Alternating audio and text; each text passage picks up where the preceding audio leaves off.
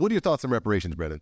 I feel like with reparations, if a state or the government is just going to give it away to, let's say, people of color, and I'm not saying we don't deserve it or whatever the case may be, but which, by the way, I was at this, here in South Florida. There, not even 60 years ago, there was separate beaches for colored people and white people. There was, which to me is crazy. 60 years ago, my parents grew up with that. Your parents grew up, which is crazy, by the way. So anyway, yeah, we wouldn't even be sitting here right now. No, it wouldn't. At all. It's crazy. So yeah. But yeah, my thing is this: if you give someone that is ignorant, and I'm saying we're not ignorant, I'm talking about knowledge. If you get someone that may be ignorant about information, that may be uneducated on financial literacy, that may not have discipline, that money's just going back to the government. So you're going straight to the top. So you're gonna give me that $100K, and I'm gonna go wild out. I'm gonna buy some cars. I'm going on some trips. I might quit my job. I might buy some jewelry. I might just spend money on lavish restaurants. I'm going to just spend the money. I might save some, spend the money. That money's going right back, and they know it's going right back. Which, by the way, is the same damn thing that happened with all the COVID relief. 100%. Money went straight to Amazon. Yep, that money went right back, right? So an interesting conversation that I had on an Entrepreneur Exposed podcast. Shout out to Business Builder Bees. You should definitely have him on your podcast. You should probably go on his joint too. He was talking about the idea of being able to take or purchase your reparations, right? And what I mean by that is having financial literacy knowledge, having some discipline, understanding business, and getting the information of mergers and acquisitions, which is an amazing book that I just started reading. Why guys have I think it's called Why White Guys Have All the Fun, something like that. Why white guys have all the fun? Yeah, why white guys have all the fun. It's basically all the fun, by the way. Yeah, it talks about how a black man in the late 80s, early 90s was able to basically control a $1 billion business portfolio, right? And I say that to say this: if you're poised in a position, there's a lot of you'll say baby boomers that have businesses that's maybe started in the early 1900s or 1940s, 1960s. They're getting a little older up in age. Their descendants are not necessarily wanting to take that family business over. They don't necessarily want their legacy to be just gone, right? They may want that business to carry on. So if you can start learning more about those situations, how I can acquire a business that's already cash flowing. So you're buying cash flow and you're operating from the I quadrant. So you're not running the business. The business might already have employees. It's been operating for 30, 40 years. You're just owning it, right? It might already have a CEO, might have a manager already, right? And you might even be able to add to it by increasing the top line, because they may not have a social media presence, may not have a YouTube presence. They may not even be doing email marketing. They might just have a steady cash flow with how they've been doing it for the past 20, 30, 40 years. And you're now able to bring in some technology and then kind of make the business a little bit more current with the times, add some top line revenue to it, and maybe I could learn to purchase that business and I could take my reparations as opposed to just be giving something and not really have the knowledge to really support. What am I going to do with $150,000 if I don't have financial literacy? You spend it, and I'm not disciplined. I'm going to spend all the money. So how do you actually make that work, right? Because I agree. I think just giving people something for nothing is a bad incentive structure. 100%. Yeah. So we were talking about this before. When I would go, I haven't done this recently, but when I would go and teach high schoolers about finance, teach high schoolers about insurance, not ever once, not a one has ever said they knew what a credit rating was. I'll say, does anyone know what a credit rating was? No one ever knows. Yeah. So like, how do you actually give people the right incentive while also making good on the American dream? I think this is, like I said, I think that it's completely backwards, because if you give someone, I think San Francisco's talking about giving each African American or $100 or $1 million or something like that, $2 million. I gotta look it up. I didn't even know what the number was. It's a staggering amount, right? But you have to qualify, but then your money, but then they spend all the money. It's going back. They're just going to be even more angry. You're gonna be more in debt too, because you're gonna be taxed on that money too. Yeah. So I just think you leave people in an even worse spot than you were before. Yeah, so how do you make that work? Yeah, because they're not giving you the money and like like a blueprint. They're not giving the money in like instructions what to use the money. So, earlier in the podcast, you were just talking about some things I would do. So I would definitely find a coach or a mentor, someone that I know that is successful, and I would see what made them successful. So I would get some financial literacy. I would learn about how to have money turn into more money, right? They say, get your cash pregnant, right? I will learn how the money can make some cash babies or whatever, right? I will learn how to structure myself. I will learn about sometimes the things that people are afraid of are probably the things that you need to learn. Sometimes, like I got a friend of mine, she's like, I want to make more money, I want to make more money, I want to make more money. I'm like, well, you're a very talented hairstylist. Why don't you start your own business? Well, that sounds like a lot. I don't want to do that. I just want to do more hours. Cool. So she's going to keep doing more hours working for someone else because she thinks starting the whole thing is more painful. But actually her idea of not wanting to start the whole thing that is painful is the thing that's going to give her more money and give her more opportunity and actually reward her more. But she'd rather do the easy thing or the more convenient thing and just think, I'm going to just work more hours. And she will make more money, but she's going to work more hours, which really is the less valuable thing. If she took that time to learn how to start a business, learn how to lease a shop, she already knows what equipment to go in there. She already knows how to do the thing, right? So now she might just hire one person. So if she hires one person, right, that person maybe going to pay, her rent on a chair. So that's revenue that might go to paying the lease.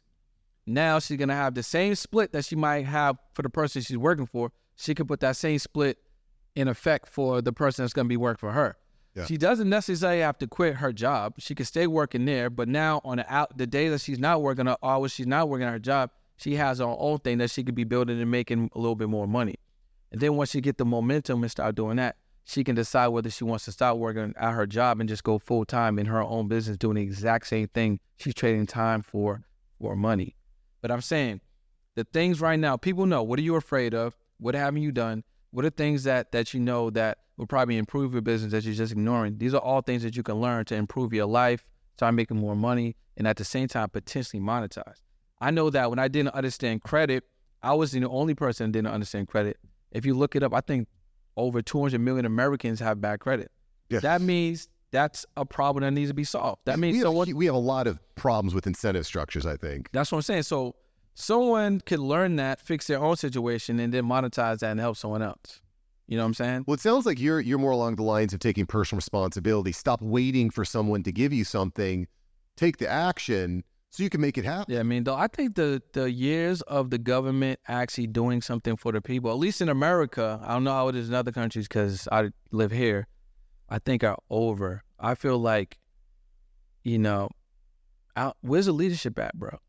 You know what I'm saying? Not a lot of good options. You know what I'm saying? And, if you had a business right now, well, you do have a business, but if you were hiring, let's say, a CEO, maybe Charlie Munger and Warren Buffett are outliers, but for the most part, you're not going to hire an 80-plus-year-old, 90-plus-year-old to run your business. No. So that's what we have running the country. We got an 80-plus-year-old fumbling and bumbling running the country. So would you hire someone like that to run your ship? If you're a 20-year-old. No, I wouldn't let that person, I'll say his name, Biden. I wouldn't let Biden watch my dog. Dude. Well, that's what I'm trying to say. So like Charlie Munger and, Warren Buffett are outliers, right? They're still running and gunning and making things happen and actually still very involved in their businesses, you know what I'm saying, on a level that they want to be involved. But typically, you're not going to have a 25-year-old, 30-year-old that has a business that's looking for a CEO to kind of run their ship so they can do other things. They're not looking to hire an 80-year-old or a 90-year-old. They're looking to hire someone that understands the future of business. And that's what the country needs. They need someone that, think about this, okay, the Celtics have a 35-year-old, I think it's 35, maybe 34, head coach. Yeah. So he's young. He got the energy. He's vibrant. He's going to be up on the latest and greatest, maybe conditioning, maybe systems, maybe training. He has a plethora of different opportunities and resources that's available to him. And he has a fortitude to want to tap generation that maybe have the experience and bring them on the team. I want someone younger that has the energy, that has the wherewithal, that wants the actual job, not just, okay, well, he's the best option we got. You guys vote for the best option. You're not going to do that in a corporation. To your point, I don't, from political, I don't know that we're ever going to get that. We're not. But I'm just saying that's the structure.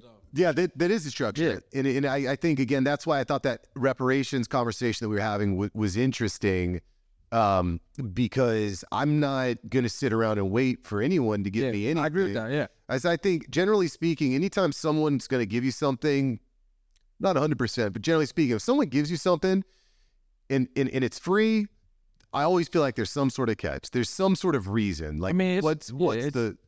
I agree with that, bro. I agree with that. What's the purpose? So anyway, I'd like to see, for sure, financial literacy as a whole, there's got to be a massive shift. There just has to be. And, it's not that hard at this point. You can pick up a book. You can watch YouTube videos. Yeah. Anyway, I thought it was a great take. We got to get more education, man. You got to. Yeah, and you got to want to do it, man. I think so. Ramel, the mogul millionaire Ramel, he said something that was actually, hold on, I want to make sure I say his name right. Ramel was on a podcast. Shout out to Ramel Diaz-Boone and Smitty the GOAT. Ramel was on a podcast, right? And then what happened was this. He talked about creating, right, a family mastermind, bro. I thought it was a family mastermind. Yo, so Ramel Newell's mogul lifestyle on _ on Instagram. He talked about the idea of creating a family mastermind. So my family, I know financial literacy. I know, let's say, the power of insurance. I know how to make, let's say, $50,000 a month or whatever I know. I'm set up properly. I'm good. Okay, cool. You're my brother, right? Family meeting, let's say it's me, you, our wives. We got, cousins that everyone's an adult. I'm set up. So monthly meetings, let's get everyone set up. Let's get everyone's credit right. Let's get everyone, trust going. Let's get everyone, LLC business structured the correct way. Let's get everyone the things we need. Now the family is set up proper. We can all leverage one another. So you can be an employee in my business, so I be employee, whatever the case may be. Now we're all a pillar. We're all in position. The foundation is strong. And then every single month, we look to make sure every family member has the minimum pillars of what we need to be successful. That's going to change the dynamic of the family trajectory. Yeah. You know what I'm saying? I thought it was phenomenal. And shout out to him and Smitty and Diaz-Boone. They got this 2-year millionaire strategy that I think is phenomenal. So like learning from people like that. But I think, man, it has to start from the family, bro. Because if you're sending your kid to college, I don't have any kids, but if you're sending your kids to school, they ain't teaching them what they need to learn. They just really just giving them history that's not even the real history. They're giving them calculus. We don't need that calculus to move or groove in real life. It's up to, you as a parent or you as a stepbrother or uncle, whatever, aunt, to instill in our younger generation what we need to actually know what's really important and how to respect money, how to use money, how to, use credit, the importance of investing.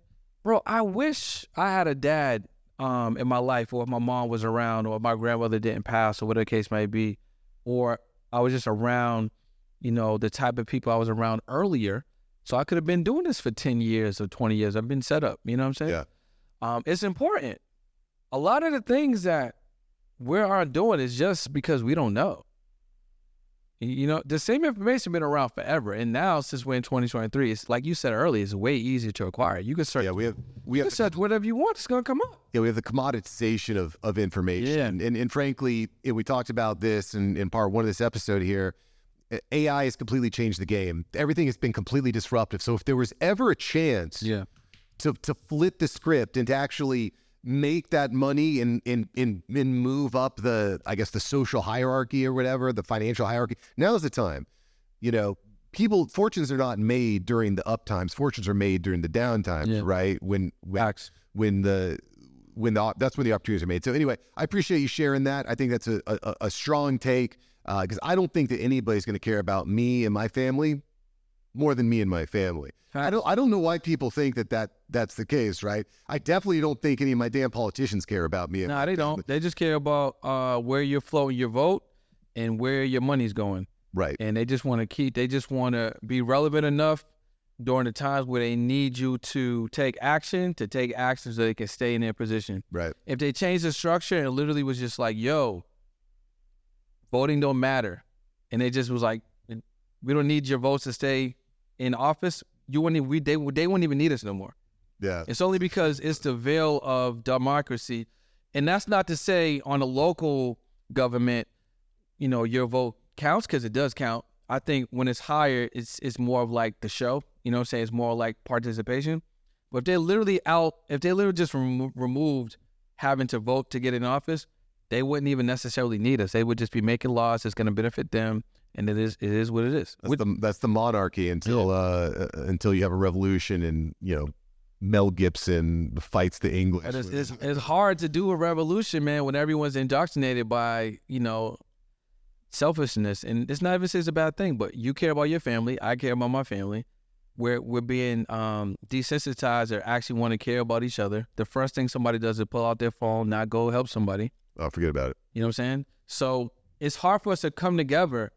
But the revolution, just on that revolution, the revolution is historically always happened. There's always been bloodshed. And this is the thing that's crazy to me when we look at where we are. It feels to me like we feel like we're the smartest. We finally figured it out. The last thousands of years, whatever, of humans, they didn't get it, but we get it. Yeah. We're so smart. We figured it all out. And I just feel like we're getting so high sniffing our own farts that we're going to walk right into a meat grinder. And that's the type of stuff that scares me. I think we're less smart because we're more easy to be controlled, because we're just so inundated with things to control us. I feel like when it was in the early 2000s or the 90s, it was harder for people to be controlled because it was less ways for them to be controlled by it. Well, sure, the phone controls. You got the phone, everything. You got the internet, you got social media, you know what I'm saying? The Neuralink, which is coming. You got all these things that are drawing your attention away from things like before. Think post-internet.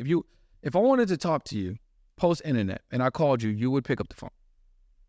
Because if I miss Brendan's phone call at 8 p.m., I'm not going to be able to talk to him. Right. Now, you can easily miss my phone call, easily not check the message, easily just be distracted. It's almost like rude to get a call from someone sometimes, right? It's definitely, you're like, who's calling me? I didn't believe about this call. What? Who's at my house? 100%. And I think that's the problem, man. You know what I'm saying?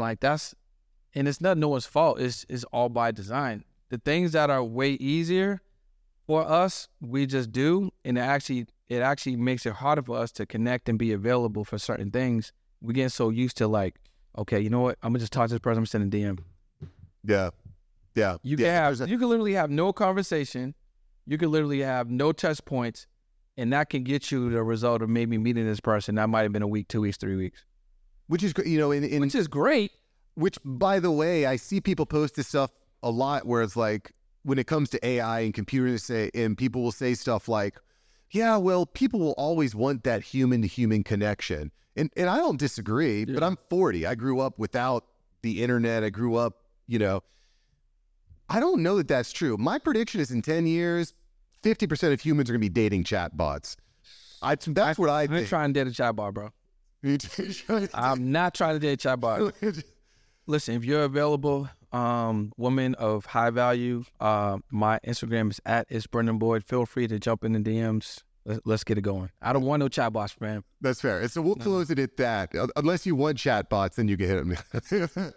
Thanks for the insights, Brendan. Appreciate it. It's been amazing. Make sure you guys tap in with the After Hours Entrepreneur Podcast. This is one of the best out here doing it.